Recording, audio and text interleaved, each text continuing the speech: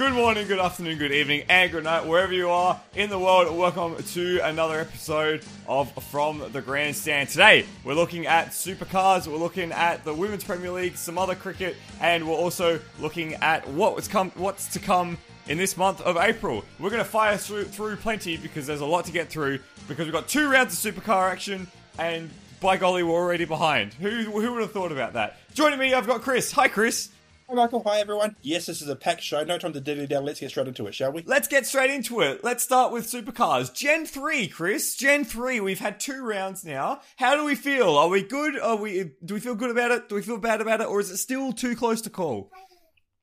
I think the jury is still out somewhat for a couple of reasons. One, Newcastle. We'll talk about Newcastle later, but Newcastle didn't really show what these cars are truly capable of because of the nature of the circuit and the nature of the racing there. Yep. And the Grand Prix round at Albert Park was a mess for a number of reasons. And I don't think we could get a proper form guide yet on how the cars compare. I know some Ford teams are really making not quiet noises about parity. Of course they are. Ford teams are idiots.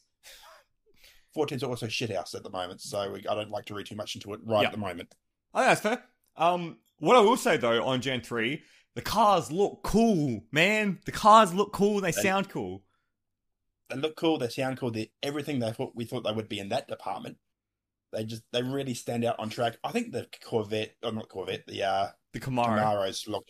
they look so amazing on track. They look pretty tough, and I think that's part of it is the novelty of it, because we don't have the Camaro in Australia. Funny that, who would have thought that making your car look like a car that hasn't even ever been sold in Australia would be a great idea. And as well, how about making a car for your race series that you then discontinue after 1 round of actual racing?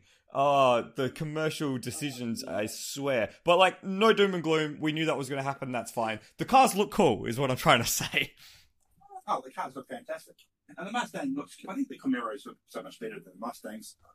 The Tickford Mustangs, the DJR Mustangs in particular. They look a bit lame? They just look a bit... I don't know. I especially in the first round, I struggled a bit to tell them apart from the previous generation Mustang. Well, I mean, it didn't help that they used the same friggin' livery. They literally just Control-C, Control-V. There you go. That's true. Less effort than the Morgan design department. If anyone remembers the Morgan sports cars project from the early 2000s. I was going to say less effort than the 911 designer. Hey, that's absolutely not true, and you know how I feel about that.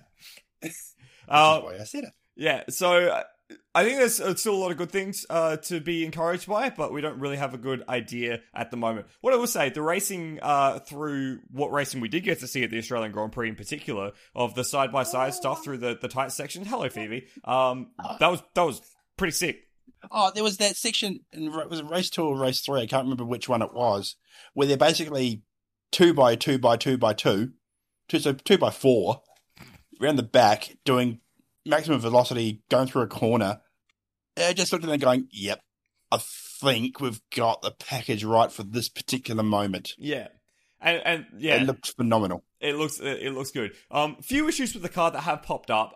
Firstly, it looks like the cars are lacking a little bit of robustness. We saw Cam Waters tag the wall and really severely break a steering arm at Newcastle. We had the fires, which we'll talk a bit more about with Percat and Courtney at the Grand Prix. The cars look a little fragile. Well, sorry, they don't look fragile. They look tough as anything, but they are a bit fragile. The fact that Courtney's already missed 2 races because of accident damage that couldn't be repaired is a bit, It's a bit on the nose. But this will happen when you don't crash test your vehicles. You're going to find out, maybe we've designed this slightly wrong. Like NASCAR had the same issue with their latest generation. And they had to put a lot of work into making it tougher, making it stronger. Yeah. They'll get that right. And if you look at Brad Jones' channel on YouTube, for example, Brad Jones Racing, he's really good at the moment of explaining what the changes are, where some deficiencies are, and what they're working on fixing. on the track for the next future rounds. Yeah, they just had a video today looking at the under tray of the front and the rear clip, which were both damaged at the Grand Prix. So yeah, it's cool that Brad Jones in particular and a lot of the teams have their own YouTube channels where they're sharing these sort of things. No, especially Brad. He's been around for donkey's years, and if anyone deserves to be listened to when it comes to this sort of stuff, it's him, because he damages that many cars. Oof.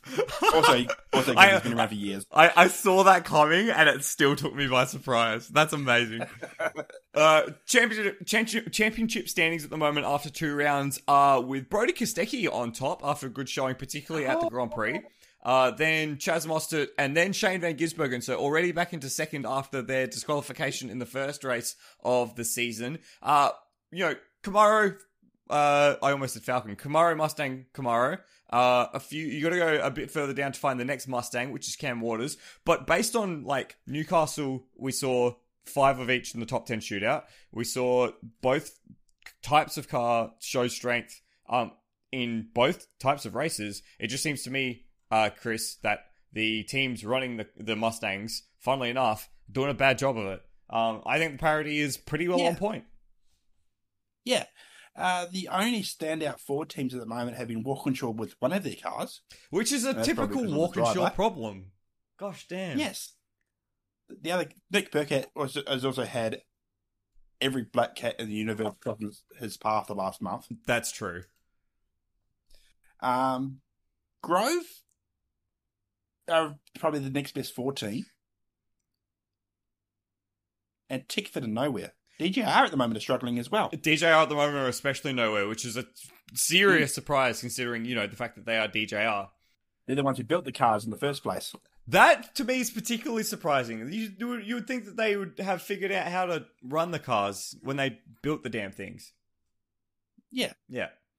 Oh, well. So that's where we are at in terms of Gen 3 at the moment. So our conclusion is jury's still out. Let's talk about some of the drama that's happened, because this has had more drama than, a soap opera or an episode of Drive to Survive. Firstly, we come to Newcastle.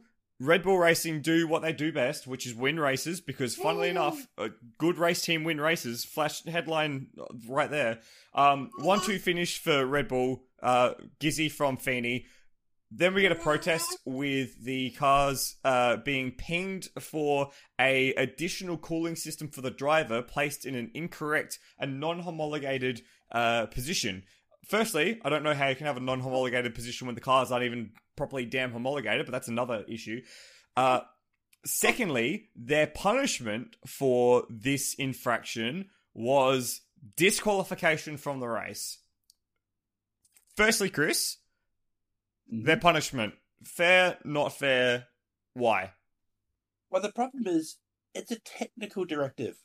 And every motorsport we've ever seen, unless you're IMSA, technical directive broken, you're out of the race. Yeah. To everyone who is bleating on every social media platform that the penalty is too harsh for trying to add another cooling box, if you are outside the technical specifications of the series, you are non-compliant, you get disqualified. Yeah. And the stewards said as much in their report. They said, in line with every motorsport that exists that isn't called NASCAR or IMSA, the breach of technical documentation means disqualification from their race. So the penalty, I agree, penalty's not too harsh.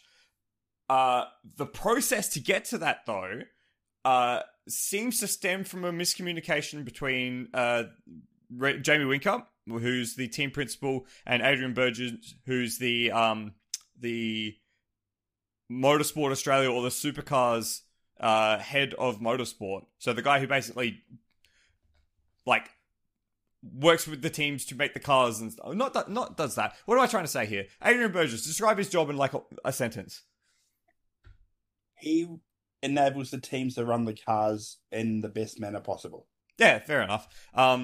Basically, because Gen 3 has been taking so long to actually get together, the processes for getting changes to the cars onto the cars from a technical standpoint, from a technical regulatory standpoint, had kind of been shortcut, which meant that instead of, going through proper documentation, having everything changed to the car documented, so that way it would be legal. There was a period of time wherein the homologation teams, Red Bull and DJR, could just make changes with the approval of the technical director without that approval in writing. And it appears that Whincup thought he had approval without that approval in writing, and Burgess said he didn't give that approval. So, like, what are your thoughts on that as a way to go about homologating race cars? Well, as someone who has worked in that sort of industry in the past and having to deal with that sort of stuff from teams all the time, I shake my head in disbelief that once the season starts, everything should be in writing. As much as to cover your own backside more than anything. Prevent these sort of situations from arising. So it absolutely mystifies me why Triple Eight didn't seek that in the first place. Such a professional outfit, letting things go like that. If you think you've got approval, get it in writing. Even just as a paper trail. Like... Yeah. Yeah. I tend to agree. It was different to the parity testing and the setting up the cars where they just made changes on the fly with approval. Because you're not racing those cars. You're trying to get them as good as you can and as fair as you can for the series. Once you're racing, different set of rules apply. Yeah, I tend to agree. It seems dumb to me that, like, a team of Red Bull stature would shortcut like that at a race meet. Yeah. I just also want to make a point. I saw a lot of commentary around, and by commentary I mean comments on social media, around the role of the scrutineers of the event, and saying, like, you would think for a first race out, like, why would they have not checked all of this, and isn't that their job, etc., etc. It's not their job. It's kind of not, actually. So I'll put my hand up and say immediately, I'm not a scrutineer. My specialty in marshalling is not scrutineering. There is, like, a whole nother branch of marshalling that goes into that. And I've done half a day of training in that as part of a new officials program 5 years ago now. But from my experience, and someone who's seen it happen but hasn't actually done it, is that a lot of scrutineering and pre-event scrutineering isn't really about making sure the car meets the technical regulations of the series. It is basically the competitor's responsibility to do that. A lot of the scrutineering that happens prior to the event is actually around making sure you have the correct safety gear, safety equipment, apparel, internal fire extinguishers, safety netting, all of those things. Which, quite frankly, is what the marshal should be looking at. They shouldn't even be concerned about anything technical. Yeah, really, it's the series' job to make sure that, or it's the competitor's job to make sure that the car is compatible with the series, and it's the marshal's job to make sure that it's safe to drive. Well, not necessarily that it's safe to drive, but, like, you know, they should be checking things that it's safe, not that it complies, if that makes sense. Yeah, make sure the roll cage isn't half missing and you're not racing a Group B Lancer rally car, for example. I mean, can you imagine that? A Group B Lancia around Newcastle? Oh, God. I kind of want to see it. Can you imagine, like, the drift turn at the top of the hill there? That'd be so sick. Like Ken Block style. Yeah, now I'm sad. So I think we're in agreement. Red Bull broke the rules. They got the appropriate penalty. It sucks all round, right? Yes. I didn't like what happened the following day, though. Yes, let's go into that. So, the following day, funnily enough, again, good car race wins races. Good car race team wins car races. And then there was the whole fracas amongst the press conference and with SVG's comments and all that sort of stuff. Do you want to take us through the chain of events, Kiwi? Not really, because I completely tuned out when I realised he was going there. I'm just here so I don't get fined route. Okay, fair enough. So, yeah, basically, Shane Van Gisbergen did a Marshawn Lynch. Is he the guy that did it? Yep. Yeah, so said, I'm not, I did all my talking out on track, thanks to the team, that's it. He did that after the race in the where they park up on the grid and do that chat with Jess Yates. He did that in the press conference. That little clip from him saying the same thing at the press conference, and then Chad Nalon rather pressing him and saying, you can't just say that this is a press conference. That ended up getting broadcast on the Fox wrap-up with Yates, Tander, and Scaife doing their wrap up of the event. And Scaife absolutely tore into Van Gisbergen for it. Like, ripped him to shreds, saying that he's a bad ambassador, he shouldn't be doing that. People look up to him as the champion of the series, and, the series has made him into all this sort of, this competitor across the globe. We should point out at this point that Mark Scaife is not just a commentator. He's heavily involved in Gen 3, heavily involved in the series as an administrator. So there's a conflict of interest there as well. And it came out, a few hours later. I want to point this out because I think it was a great bit of good journalism, actually. A writer for motorsport.com, which I know it's motorsport. Just stick with me here. Was this Andrew Van Leeuwen's article? Yes. Yeah, he's a great journo. He's a great journo, and I actually tweeted at him to say this is great journalism. He basically added extra context for what Shane was saying, and it was only half an hour after those comments went to air that this article went out, saying that making the point that Shane was not alone, and some of the other drivers had felt that they were unable to be critical of the platform of Gen 3 publicly because there was pressure from people involved in the Gen 3 process, involved in supercars, for them to make it sound like Gen 3 was this amazing thing. And, it came out that Shane said to Reynolds in that conference, slightly that, I tried to be honest and it went down the wrong way, so I'll just focus on my driving instead. And then Reynolds responded with, we've been told not to say anything bad about the cars, which, what's your thoughts on that? Look, I can get it from a series point of view, but at the same time, we want the drivers to express themselves. We want them to be not just boring robots in front of the camera when there's a speech on. We're not running supercars GPT here. We want personality, and if they're not happy with the cars, they should be allowed to say it. And it's a serious responsibility to make them happy with the cars, or make them happier.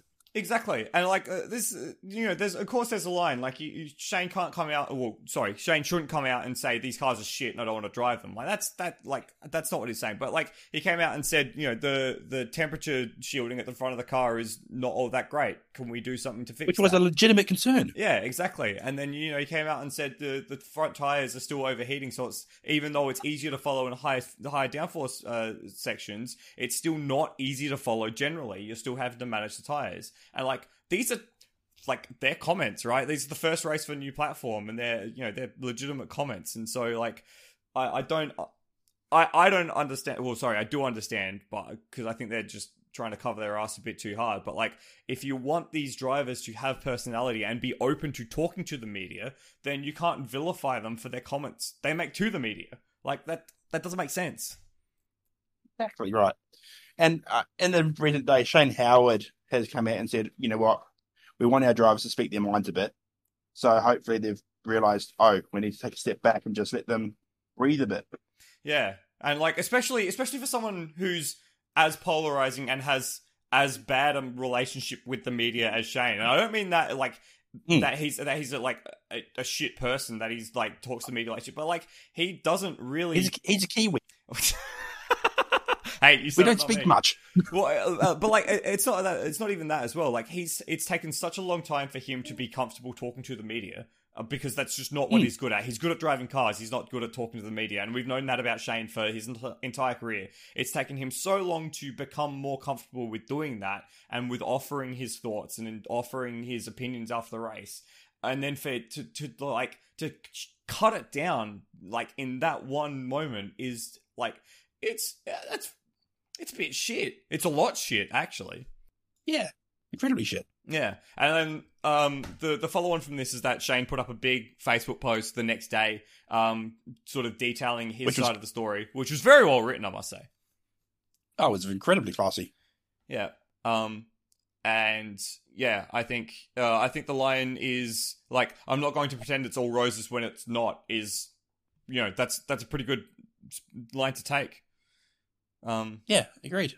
Yeah. So what happens next then for the relationship between the media and with the drivers? If the drivers aren't going to be you said that Shane name. Lion. And Shane Howard? Yeah, Shane Howard. You said that Shane Howard's come out and said that we want our drivers to be comfortable talking about it. Are we going to see more criticism of Gen 3 then, do you think, in the coming rounds? I think when we get to a proper round and not somewhere where supercars are the sideshow, so next is Wanneroo, Perth. I think, when they're the main show, that they'll be on show, they'll be able to speak a bit more. We'll also get a sense of whether these issues have been addressed at all. And if there's been no sign that they have, that could be incredibly spicy. Yeah, it'll be interesting to see what happens in the next few rounds. And I'm all for having a platform which is more difficult to drive. I think that's that's needed. Needed. But it shouldn't come at the cost of the racing product, number one, but also the enjoyment of the drivers. Because if the cars are shit to drive, then who's going to want to drive them? Exactly. Yeah. If they want to drive a car that's just shit to drive, they'll find another series somewhere else. Exactly. There's plenty of, I'm sure if Shane didn't want to drive supercars, there'd be about 50 million other, race teams, from rally to sports cars to, other touring car series. Would be surprised if Trackhouse from NASCAR would have lining him up for their Project 91 at some point this year. Oh, yeah, maybe. He has stated that he doesn't want to do any ovals, but, that'd be wild. Watkins Glen. Huh? Watkins Glen, maybe. Yeah, maybe. He could become the next Ambrose. Just be a road course specialist. Newcastle. Let's talk Newcastle. To wrap up the event, what do we feel about the track? It's had 3 years now of being the season finale. It's had a year now of being the season opener with these brand new spec of cars. How do we feel about how the track acts as a racing circuit? Obviously high drama in 2017 with the finale and all that sort of stuff. But yeah, how do we feel? What's the consensus between you and me? The track is not good.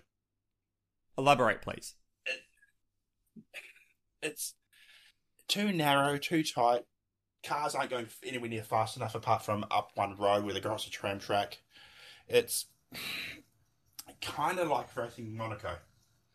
Passing's difficult, and I'm just not a huge fan.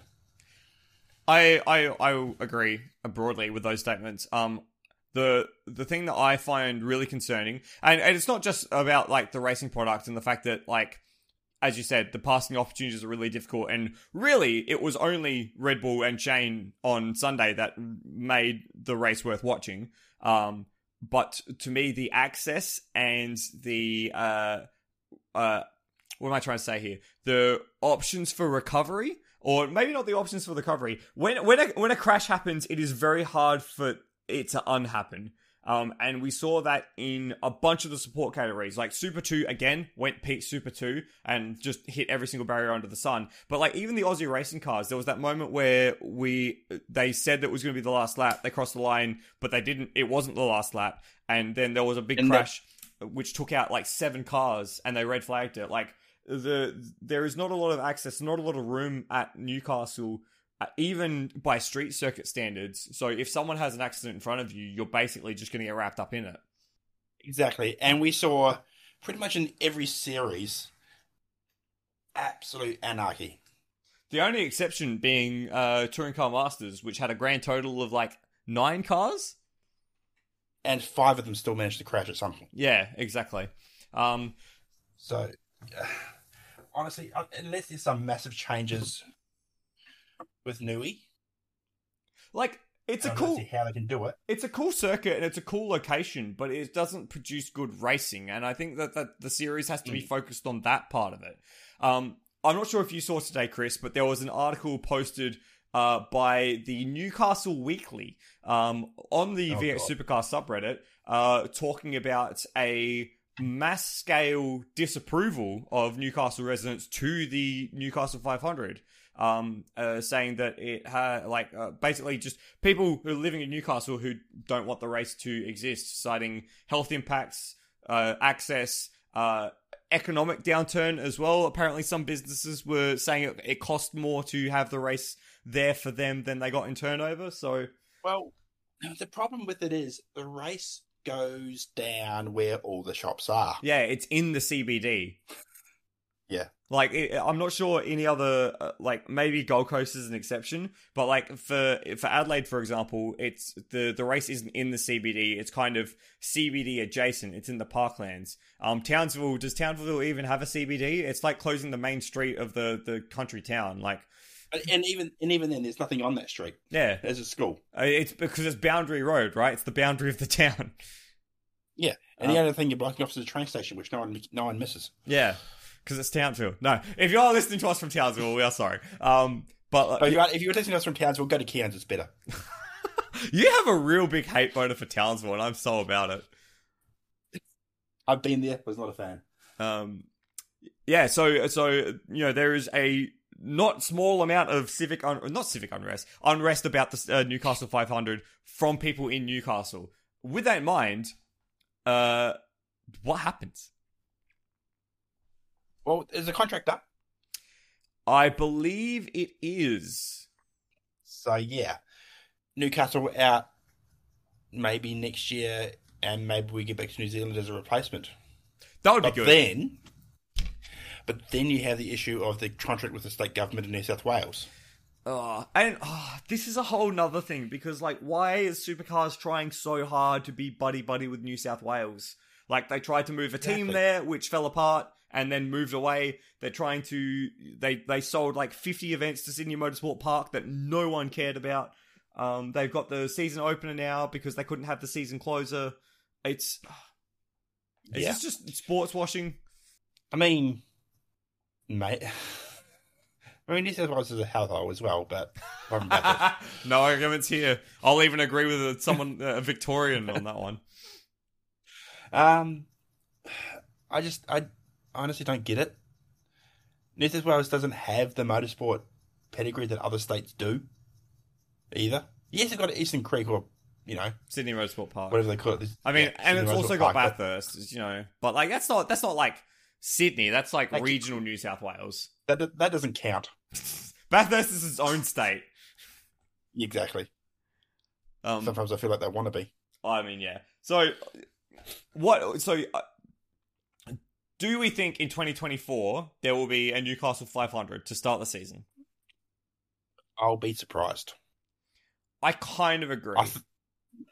I think it might potentially still be a race, but I don't think it'll start the season. Yeah. Yeah, okay. Interesting. Because I think there's other races on street circuits that might go before Newcastle does. Ooh, okay. Oh, as in go ahead of earlier in the calendar. Okay. No, as in go onto the scrap heap. Oh, really? Oh, I have the sense that the appetite for the Gold Coast isn't there at the moment. Huh. Interesting. I did not get that sense at all looking at last year. I've just had that sense from other things in the past and being up there in the past. I mean, it's no IndyCar, so I get that. So I don't, and they have other events in the Gold Coast now. They've got other sporting teams that are finally making headway. Like the Finns? You on the Finns? Oh yeah, go the Finns. Yuck. I'm just not so sure they need the supercars as much anymore. Well, I mean, I guess it's interesting that you're saying that because... Not to mention the track. I mean, the track isn't too bad. I actually don't mind the track. But a lot of the teams are based around the Gold Coast, and a lot of the media is based around the Gold Coast as well. And I think, isn't Supercars HQ back in the Gold Coast? Or are that still in Sydney? Because, again, they're trying to make Sydney happen. I don't know where it is these days. It could be in bloody Vanuatu. I don't know. Supercars, if you're listening, stop trying to make Sydney happen. It's not going to happen. Yeah, so Newcastle, who knows? Australian Grand Prix. Let's talk tyres. Last year we had tyres that exploded. This year we had tyres that didn't degrade at all. And they were supposed to degrade faster. They were supposed to degrade faster. Like what? It was... Like what? It was very funny to see that, like, you basically didn't want to be on the hard tyre at all. Which... made the racing very kind of, from a strategy standpoint, boring and one-dimensional. So, like, why even have the pit stop? But that wasn't the worst part of the whole weekend as far as strategy goes. What was the worst part of the whole weekend as far as strategy goes, Chris? The first 2 races were declared wet because it drizzled ever so slightly before the start of the race, which means you don't have to change your tyres to the other compound anymore. Well, I mean, only 2 teams in pit lane picked up on that. And guess where they finished? 1, 2? 1, 2, and 3. And 4, in fact. What it did do, though, is it punished the teams that started on the hard tyres because they had to swap to the softs anyway. But yeah, that's not a new rule. That's not a new loophole. That's been in, different tyre races, different tyre compound races for a very long period of time. Yeah, but it doesn't work when your race is only 6,500 minutes long, or seconds long. Seconds long, yeah. It was, not ideal. Honestly, it was kind of funny watching supercars get a bit of their own medicine when it came to the Australian Grand Prix. And I mean, funny, not in a ha-ha way, but in an ironic way. Because we're so used to having the supercars be the main show and all of the other supports, and I mean all of them, no matter if you're Super 2 or Aussie Racing Cars or whatever, get their time periods for their races squashed into these tiny little modicums of nothingness, so that way any delay of any section of anything that ever happens ever means that you're losing laps and you're losing race time. Like, as I said, Super 2 has this meme about being peak Super 2 because they do like 3 racing laps and they spend the rest of the time under safety car.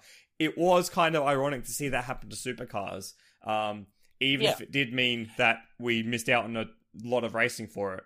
It wasn't the Melbourne 400, it was like the Melbourne 230. Yeah. I commented in the chat, like, it's so strange that this 200Ks of racing is worth more than Bathurst. Yeah, it is. Like, that's so dumb. Yeah, but I've got to say, the racing we did see was fantastic. The racing we did see was awesome. Wish we saw more of it. And yet I still don't think supercars was the best category of the day, of the weekend. If you say F1 was the best category, I swear. F2. F2, I did miss the F2 race on the Saturday and the Sunday, so I can't comment. But it was bonkers. Bonkers? Okay, I might have to go rewatch that then. In between all the other sport we're going to talk about. So, really interesting sort of spot for supercars at the Australian Grand Prix. Of course, now with Formula 2 and Formula 3 coming over, that means that supercars moves even further down the ledger there. Mm-hmm. And there's going to be massive developments to the pit lane. Albert Park in the next 2 years, which will be a new building with a concrete slab where supercars currently reside are. Yeah, so interesting little crossroads here. Now, first question I want to pose to you, does the Australian Grand Prix need supercars? Yes. Does supercars need the Australian Grand Prix? Yes. Okay. And I'll tell you why in a second. Yeah. Okay. I want to hear your viewpoint first.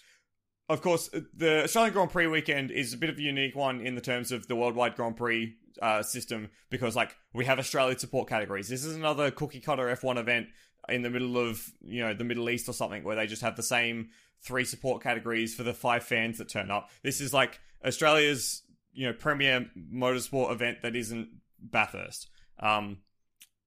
It's a great opportunity for local series, particularly supercars, to advertise themselves to a new set of fans who might only be interested in F1 and like an international set of fans as well. Like, something that the activation from the Formula 1 media side of it is that the drivers who go for a ride in these supercars, or in this case, the World Series, like the World Feed commentator David Croft, the fact that they want to be in these cars and to enjoy them speaks volumes for how well rated they are around the world. So it's important for supercars to be on the bill.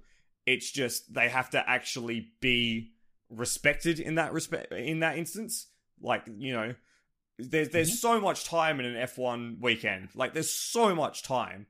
Particularly here, because Australia is the only F1 weekend which goes over 4 days. Yeah, exactly. Like it's this is an event like they fight all the way around the world to try and get an F1 weekend over 4 days, and it's here as standard and always has been 4 days here. So like there is so much time to fit in 4 100-kilometer races, even if you don't do pit stops because you can't use the pit lane because you get squeezed out of the pit lane because F2 is going to be there. Even if you don't want to, like, it's just, I don't understand why they, and it's an obsession, I get it's an obsession for TV, that they want to minimize the amount of dead time that they have by squeezing everything on top of each other. Like, cool, that's fine. People will watch dead time.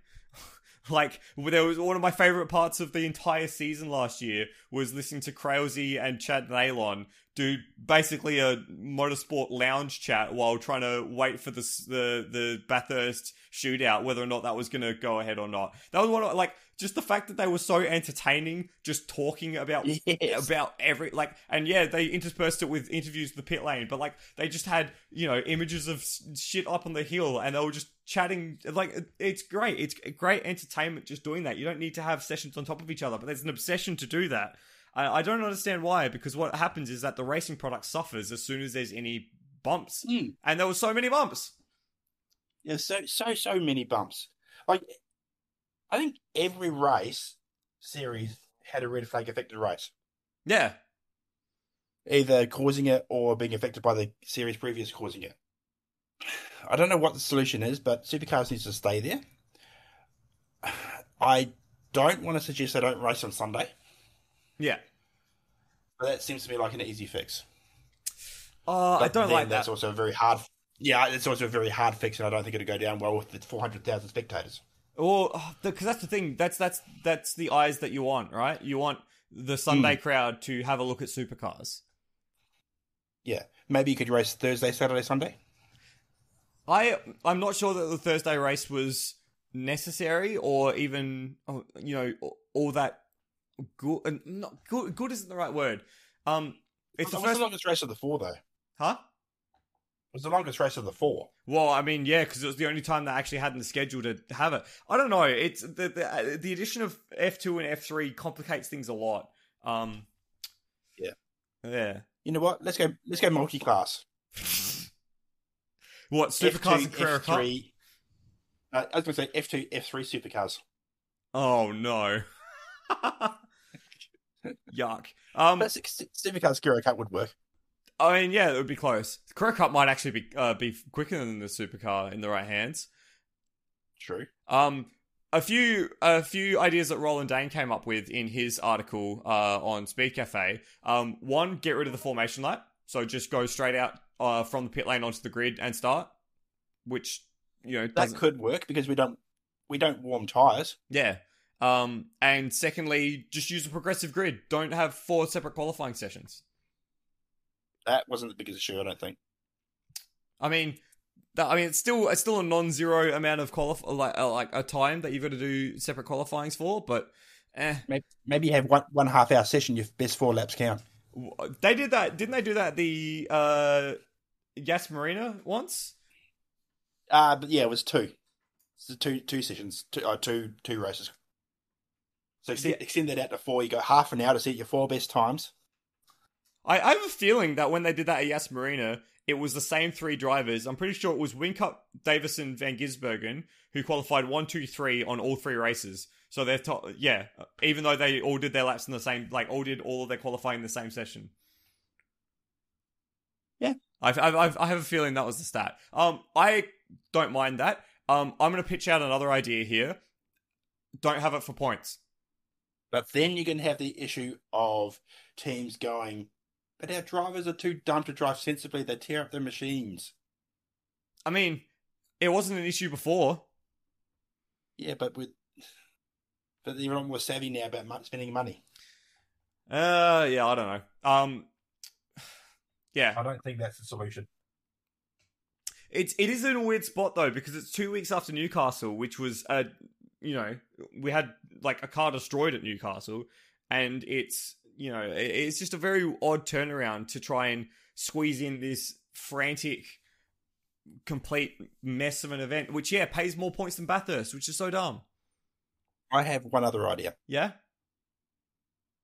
10-day weekend. 10-day weekend? Yep. So you have your supercars Friday, Saturday, Sunday. Then you bump into Formula cars. Oh, no. I don't think... that's one of your more harebrained ideas, and I don't think it's going to work. Because there's been talk... But you could even, maybe have a Monday race for something else. I don't think that works from a broadcast perspective. I mean, you wouldn't be racing. When I say 10-day weekend, it's like back-to-back weekends, essentially. Yeah, but again, you're not going to get people who are going to come to watch the F1 also going to watch the supercars a week earlier. One ticket gets you both. Oh, but even then, I'd go. Yeah, if it was in the school holidays, I'd go. Then you need marshals for 2 weekends as well. Yeah. I don't know. I don't think they're under-subscribed for marshals. Look, we don't get paid enough to solve this problem. This is true. We don't get paid anything, in fact. In fact, if you'd like to sponsor our podcast, we are open to marketing opportunities. So please either get in contact with me on Twitter or send me an email at...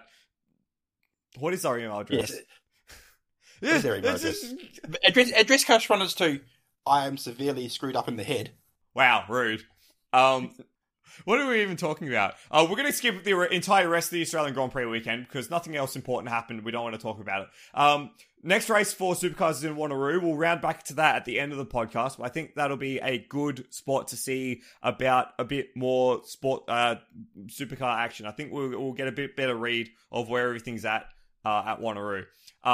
Next, Chris, what other sport were we watching in the month of March? What did you watch in March? Well, there's been an absolute glut of cricket over the last month. Yeah, how good. International, Indian-based, and it's just been fantastic viewing. Obviously, I've been watching the New Zealand-Sri Lanka series, which has been awesome viewing, even if the games aren't super competitive at times. The test match. Oh my god, the test match. So you know how we talked about New Zealand beating England by like the barest of margins? It happened again.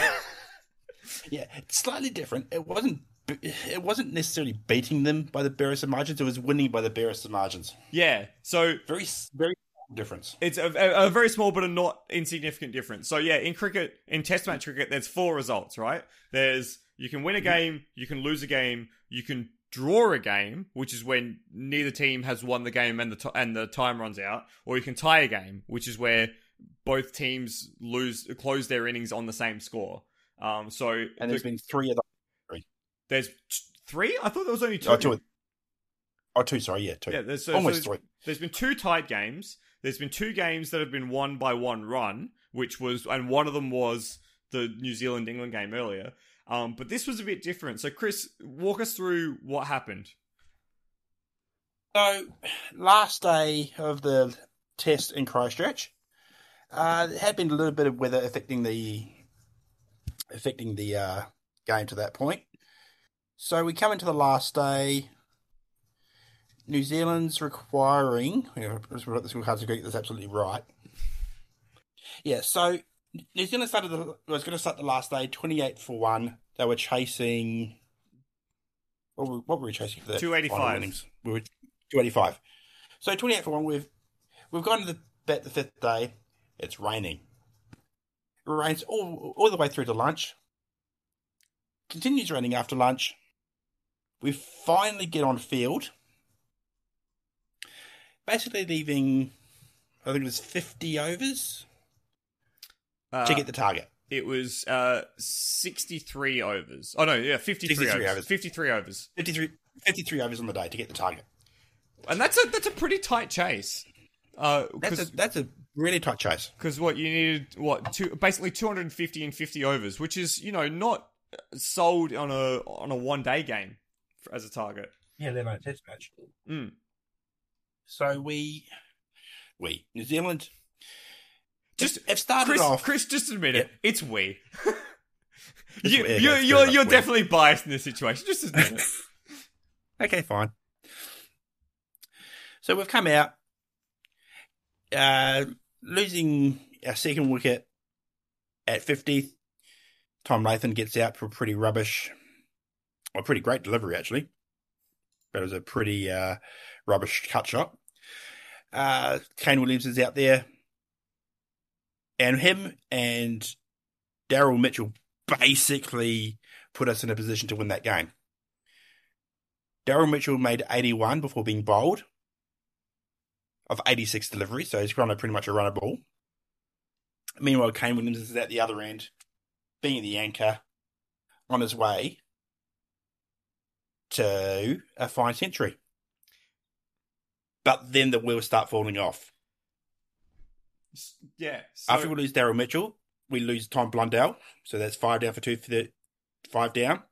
Michael Braceway, 6 down for 266. Tim Southey, 7 down for 273.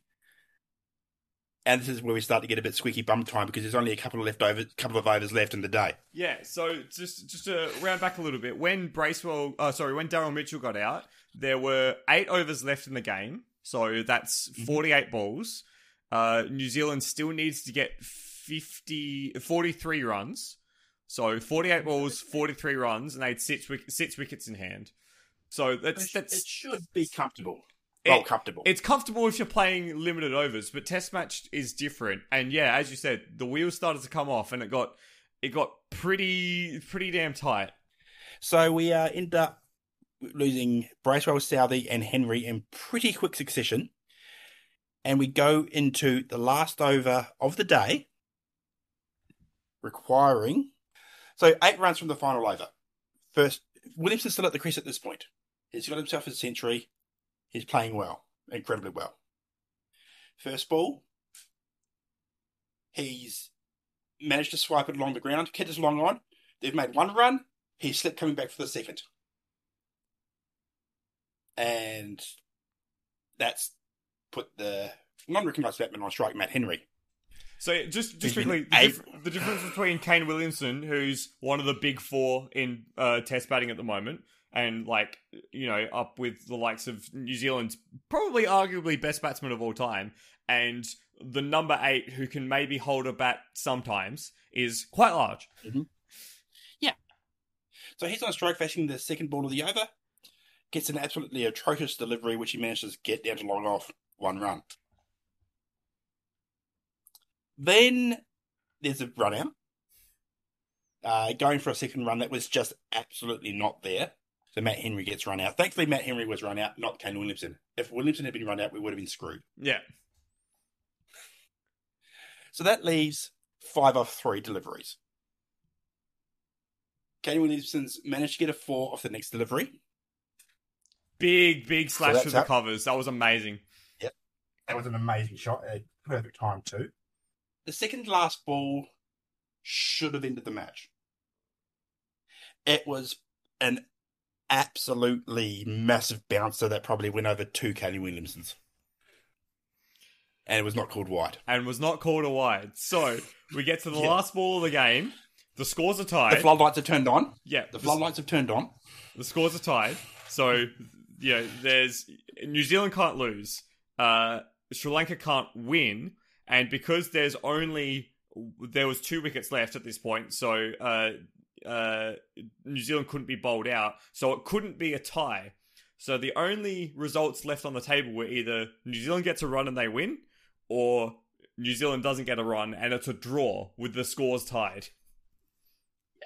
Sri Lanka have lost their chance to get the last 3 wickets by this point. Yeah. So the last ball, absolute chaos. Kane Williamson's gone to pull it. Missed. Keeper's got the ball, and at that point the batsman has gone, right, we've got to run no matter what here. Keeper's throwing the ball to the bowler, and the bowler's throwing the stumps down at the non-striker's end. They go to the replay, Kane Williamson slides his bat and is barely in. But it's enough to win the game for New Zealand. It was incredible. It was such theatre. I love live sport. Mm. And some of the photos that come out of it, they're just people dive, like the bowler's diving, the thrower, Williamson's diving, the keeper's already on the ground. Matt Henry's at the other end going, "Oh my god, please something happen." Well, and it was Neil Wagner as well who came out, and he had torn his hamstring that day. Yes, I'm going to mention that. Yes, and so he's hobble sprinted his way through for a single to help win the game. Yeah, which is awesome.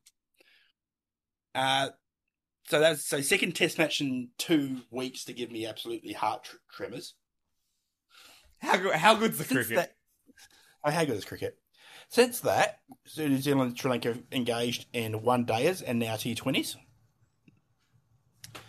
And those games have gone win, abandoned in Christchurch. New Zealand win. So New Zealand won the one-day series 2-0. Yep. Then the T20s have come. Sri Lanka won the first T20 at Auckland. The second T20 in Dunedin, New Zealand absolutely dominated, won by 9 wickets. Hot damn. That first match, by the way, went to a super over. Oh, nice. So a super over was when it's tied. A super over is basically extra time. Yeah. Which means the T20 series comes down to the last match, which is being played in Queenstown. Now, bit of trivia for you. Yeah? Can you remember the last men's game to be played at Queenstown? Was that the one where New Zealand won by 1 run? Complete opposite. Oh, no. Was this where not Colin Munro. No, Corey Anderson hit like a... Is that his name? Yeah, Corey Anderson, Jesse Ryder went nuts. Yeah, this is where like Anderson hit like 100 off of 14 balls or something stupid, right? Yeah, so Corey Anderson, 131 off 47. Which, for those playing along at home, is a lot of runs for not a lot of balls. Yes. And we should mention this was a 21 over match. It was meant to be a 50 over match, reduced to 21 overs. So Corey Anderson, 131 off 47. Jesse Ryder, 104 off 51. Brendan McCullum, 34 off 11. And that's not even the most impressive innings of the... Oh my gosh. New Zealand's total after 21 overs, 283 for 4. Wow.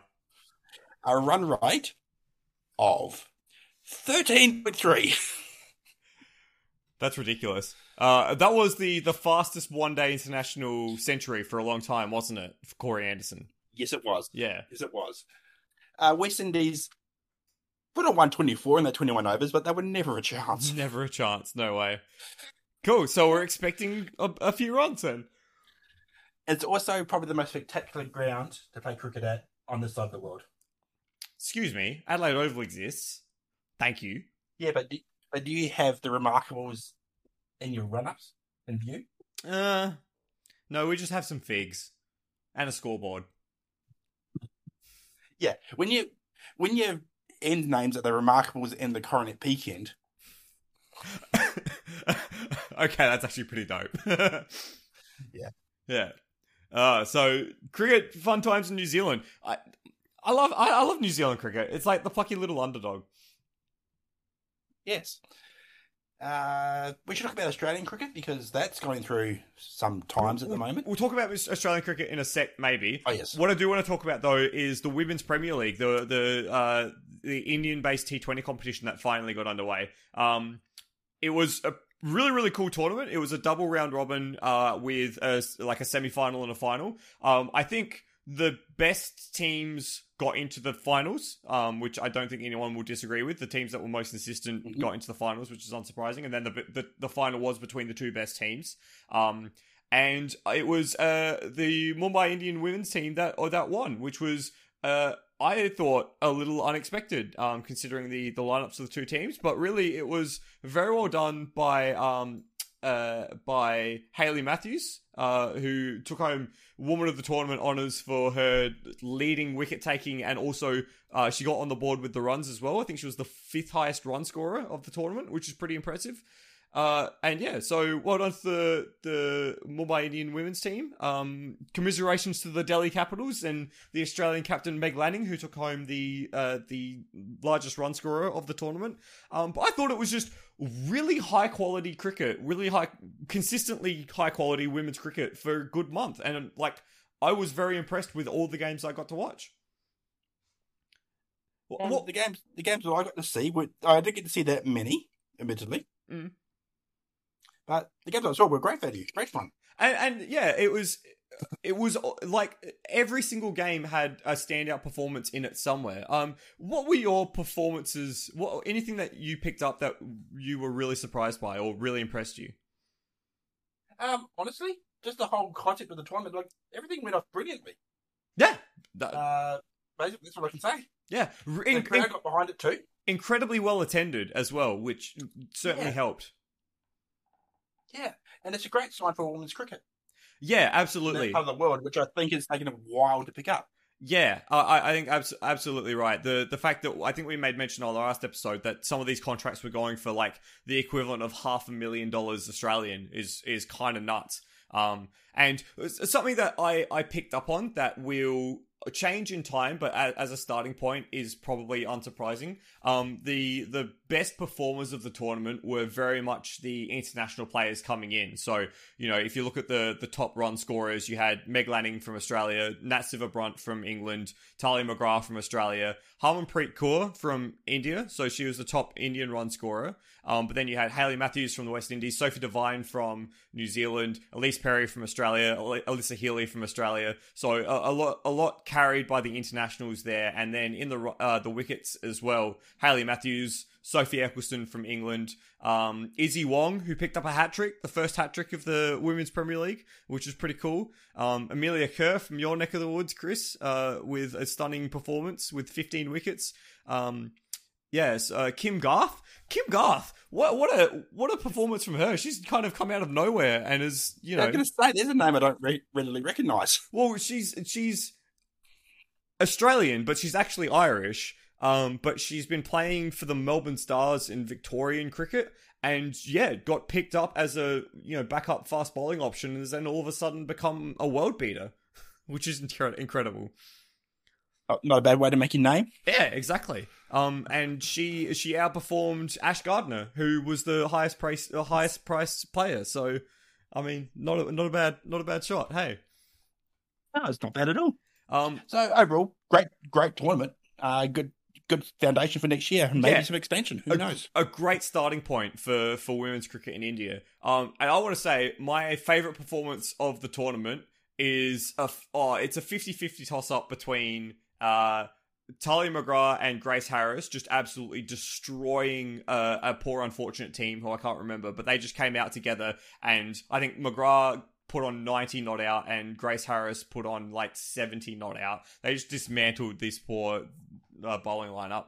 And then also Sophie Devine, who got 99 off of, how many balls was this? It was 99 off of 36 balls. Which for a woman's game is just insanity. She hit a 6 into the second tier of the stadium. Like, men struggle with that. It was ridiculous. Striking at 275 runs per 100 balls. This was the over. Was this the over that she struck 24 off Ash Gardner? Yeah. Yeah. Incredible. That was a phenomenal effort. Incredible. Ash Gardner too. Yeah, who's no slouch, as we said, highest priced player of the tournament. Yeah, it was just kind of nuts. So yeah, it was cool to see that. No century in the tournament though, so that offer is still up for grabs for next year. But yeah, I had a lot of fun watching high quality women's cricket. It's a good time. Yeah. We've already been talking for over an hour, give or take the time it took us to start, so we do need to whip through the next little bit. I'll just quickly say the Biathlon World Championship wrapped up, which was really, really cool, with the events in Östersund in Sweden and Oslo, Holmenkollen in Norway. A really big changing of the guard in the women's tour for the biathlon at the moment, with I think it was 5 retirements after the last race, including... Oh, wow. Yeah, including like two women who had won the World Cup, like the World Championships, before. Both Norwegians, both retiring in their home crowd, which is pretty cool. One of the most consistent French performers, one of the most consistent Finnish performers, and the top German athlete, like all retired at the same day. So it'll be a big swing of new talent up the front of the women's field. But on the flip side, the men's field had something quite astonishing happen, which made it for the most boring season I've watched. And this is a conversation that we're going to have at some point. Johannes Tingersbø, who's the force of biathlon at the moment, he won, I think it was 19 of the 22 individual races he competed in throughout the season. Good God. And that's over multiple disciplines, multiple distances. Yeah, so that's sprint, pursuit, individual, and mass start. And yeah, he won 19 events. That is ridiculous. That's like Shane Van Gisbergen level last year in the supercars. Yeah, we've got to talk about dominance in sport because I have ideas for a YouTube series on this, but it requires much more time than I have to put into it now. But God, it gets your goat sometimes just how dominant some people are. But like Chris, okay, 20 seconds. Why is dominance boring? It's boring because the whole joy of watching sports sometimes is the unexpected. If you turn on an event and you go, oh yeah, I know this person's going to win, this person's going to come second, this person's going to come third, where's the fun in that? I mean, in motorsport, you can understand it somewhat because, okay, a car might have a wheel fall off and that makes things interesting. You don't get necessarily get that in biathlon. No, not often. It was just kind of ridiculous, the sort of positions that Johannes Tingersbø would win from. Like, he'd miss 3 targets in an individual race and still win. And like the penalty for missing in the individual, because that's meant to be like the slow traditional sort of event, is like you get an immediate minute added to your time, and he'd still like overcome 3 minutes just by skiing faster than everyone else. It's ridiculous. Insane. Yeah. We'll talk about we might talk about that a little bit more in a different context later on in the year. But yeah, biathlon is cool and fun. It'll be very interesting next year with a bunch of new faces. Chris, what else did you watch in the month of April? Sorry, in March. One thing I've been watching in March and is going to continue into April a bit. The Fairbank T20. Do you know about this? I have seen and heard rumblings about it. What? It's an invitational tournament in Hong Kong. Is that correct? Yeah. So the Fairbank T20. It's actually designed and it's sanctioned by the ICC, run by some people in Australia and overseas. So like Jeff Lawson, I got a medical blank now. Alex Blackwell. Alex Blackwell, thank you. Yep. Yes, former Australian involved women's in it as well. Mm-hmm.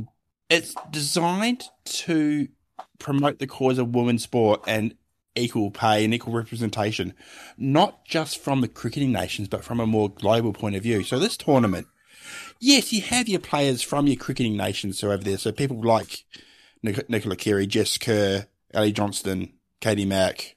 I saw Susie Bates. Yeah. Mm-hmm. But you also have people from less traditional cricket nations. So Papua New Guinea, Netherlands, Ireland, Scotland, USA. And then from nations where you just think, you guys have a cricket oval? Like Brazil, Germany, Austria. What? Thailand. 26 nations represented in this tournament. That's cool. Wow. Yeah. It's absolutely insane. Some of the cricket's not quite the level of the WPL, for example, but it's certainly not bad. I'm into that. I might try and check out more of it. I did see a friend of mine did clue me into the fact that it was Dane van Niekerk, who used to be the South African T20 captain. It was her first game for a long time after a dreadful run of injuries. And like second ball, she got bowled by her wife, Marizanne Kapp, who was on the other team. And like, oh, that's... That's awkward. Yeah, that's a little awkward. It's a little awkward. What's also cool about this is a couple of the teams. One of the teams is nominally based from the south coast of New South Wales. So they're backed by local sponsors from that region.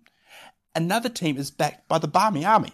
Yeah, the team is literally called the Barmy Army Women's. Yeah. That's hilarious. Which is great. Tournament goes for another week. And next year they'll be taking it into the US of A. Cool. Wow, that's really unexpected. So keep an eye out on that. I think they'll be watching. Yes, the footy codes are starting or are underway, so I'll be keeping a keen eye on all of those. And then that's pretty much gearing up to maybe watch some soccer because EPL is nearing the business end. Oh, thank God we got a good result this morning because, gosh, if we didn't get a good result this morning, I would have been sad. This is United, by the way, Manchester United. Yeah. Unfortunately, the team that I'm supporting and going to watch in a couple of months is not having such a good result. Bottom of the table for Southampton. Which means the last game against Liverpool, the one I'm watching, from a VIP box now, could be a little macabre. It'd probably just be a party. They'll probably already be relegated by then. Well, given I'm playing a game of soccer on the field the following day, I hope not. That's pretty cool. It's cool that you're heading over there to do that. Yeah, Chris, do you know how to kick a soccer ball properly? It's the long pointy one, right? Oh no. Oh no. Good luck with that. Also, the Masters are coming up in April. Yes, they are coming up this weekend, actually. Cool. First round's about to tee off in an hour's time of recording, so first round would have been played by the time this gets uploaded. Big intrigue this year is, of course, the live golfers. Yes, I heard this. This is like the kart IndyCar split, but for golf, right? Yeah, the guys who have just, let's be honest, stuffed their morals, give me money. Oh, yeah, you say that, but also I think Adelaide is trying to host a live golf tournament, which makes me kind of... They are hosting it. Yeah. Yes, they are. Not a fan of that. Because just give us a 20-second TLDR on the schism. So basically, Saudi Arabian, through their government, have set up a sport washing version of golf, invited some of the best players in the world with absolute truckloads of money to say, hey, come play 3 rounds of golf every few weeks as opposed to every week on the US tour, get paid a crap load for it, and we'll look after you. So some of the big names have gone over, including Cam Smith, most recent British Open winner, Brian DeChambeau, the guy who can hit it 20 kilometres off the tee, a few other big names as well, Phil Mickelson, have gone over there, basically chasing money, and as a result, they were banned from playing in the US tournaments on the US tour. However, they're allowed to play the majors, which is why they're allowed back at the Masters. Those who are invited anyway. Yeah, right. So now we've got the schism of, is there going to be animosity? Is there going to be some form of protest? Is there going to be 18 live golfers surrounding the green if one of their players happens to win it? Yeah, it's complicated, of course, because, like, as much as you want to say, like, oh, these people are selling out their morals, like, every person has a price. Like, every person has a price. And in Cam Smith's space, it was something like $500 million. Yeah, like $500 million. Are you saying you wouldn't play a different tournament for that much money? It's hard. Yes. Yeah. Yeah. But anyway, I love the Masters. It's the one golf tournament I actually enjoy watching the hell out of. And it's just done so differently. And as someone at my work said, the Masters app is probably the best sporting app around. Or really? Best app in general. Huh. Because the Masters control their own TV broadcasting deal, what they do is you can say, all right, I want to follow this player, this player, this player. Every shot they play, in real time, you'll get the video of that on your app. That's pretty rad. Yeah. Along with the fact that it's just no sponsorship, it's just incredibly pretty. It's awesome fun. That's cool. That's really, really cool. If I cared about golf, I would say that's a good time. Nice. Golf's not really You should care about this. I guess, but also there's cycling to watch, Chris. Oh yeah, that's something about a Paris-Roubaix. Yeah, the Paris-Roubaix this weekend. My favourite one-day bike race, and I think a lot of people will be the same. We just had like one of the other monuments in classic cycling the last weekend, the Ronde van Vlaanderen and the Tour of Flanders, which was like just hectic through like I think it's one of the fastest editions in its like 120-year history. Normally, like, it's 260k race, which is massive, and normally, like, the early breakaway gets established within the first, 20 to 30 kilometers of racing. The early breakaway took, like, over 100 kilometers to actually establish, which means that these guys were racing at, like... God. Yeah, these guys were racing at, like, 50 to 60 kilometers per hour for 2 hours before, like, the pace of the race eased up, so... It was just... You're gonna need to bleep this, but that... And like, these aren't kind roads either. This is like very bad roads in the Flanders region of Belgium, with cobblestones and everything. So like, gross, like a really hard time. One of the favorites, Matteo van der Poel, got stuck behind a split in the peloton, had to use a bunch of his teammates to get through that. Then once the break finally got established, the three favorites rode across the gap together. It was Tadej Pogačar, Wout van Aert, and Matteo van der Poel together. It's like the trifecta of like the trident of cycling at the moment. So like everyone was swooning over that. But like my man of the match has to go to Matteo Trentin, who's the teammate of Tadej Pogačar. The group of three, Pogačar, Van Aert, and Van der Poel, they dropped Wout van Aert, who's like one of the strongest riders in the world at the moment. They dropped him about a K out from catching the front brake.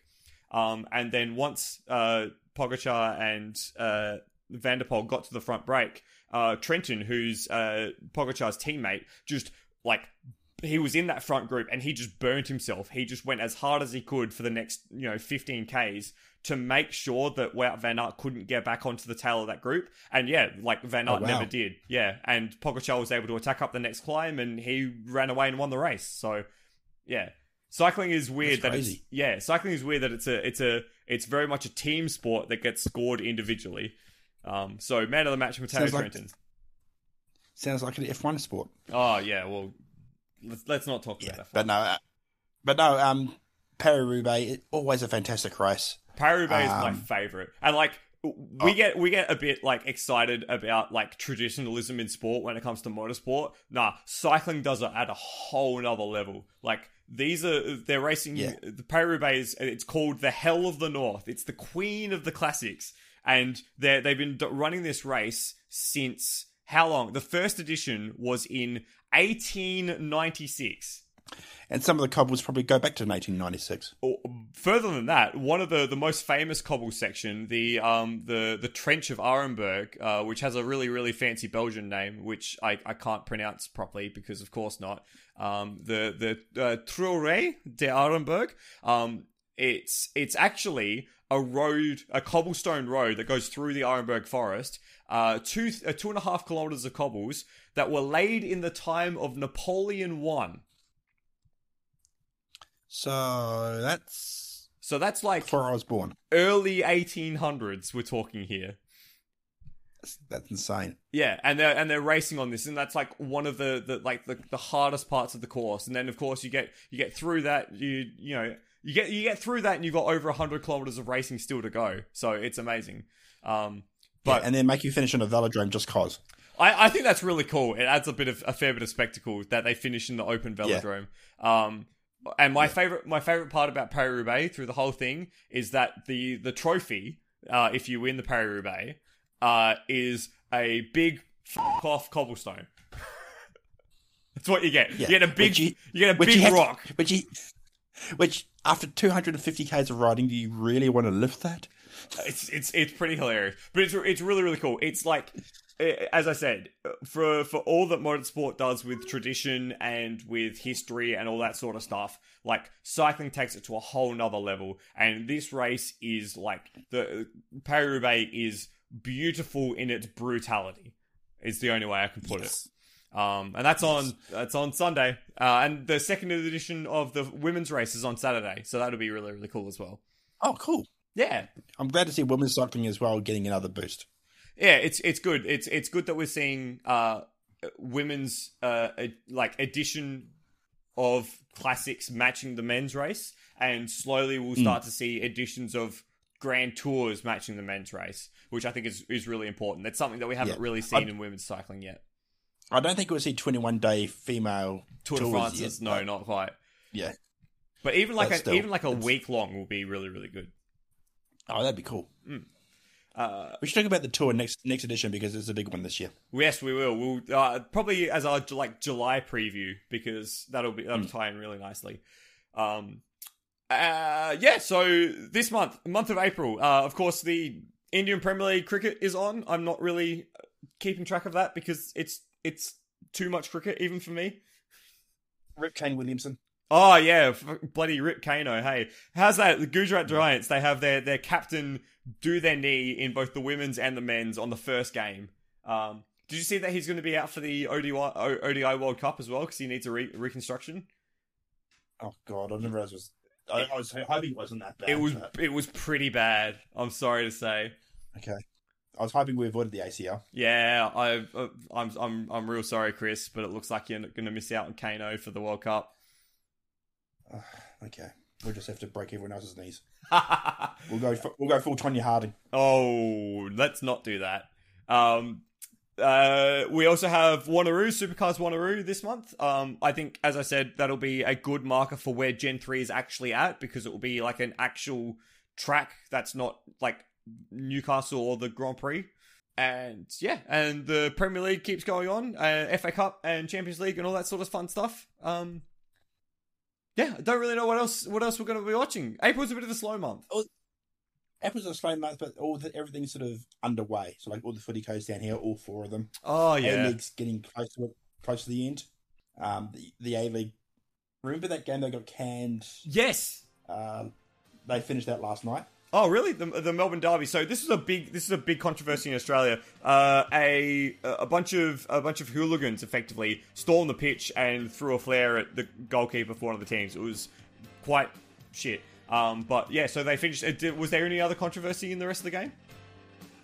No, they all got through at the end, and the team that didn't do the offending won the match. So that's good. They may as well just not play. Because screw Melbourne Victory. And like, of course, we have that. I have that big rivalry with Melbourne Victory as a Adelaide United supporter. So yeah, that's the context for that.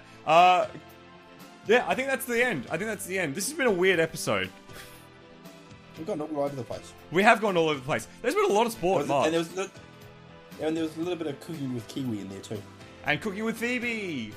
Okay, we shall see you at the end of the month of April to talk about more supercars and probably some other sport that comes up along that time. In the meantime, enjoy your motorsport. There's plenty of motorsport to be watching. There's plenty of other sport to be watching. Chris, enjoy your month. Yes. You too, mate. And as always, fun. See you next time. Peace out. Thank you very much. This has been From the Grandstands. Goodbye.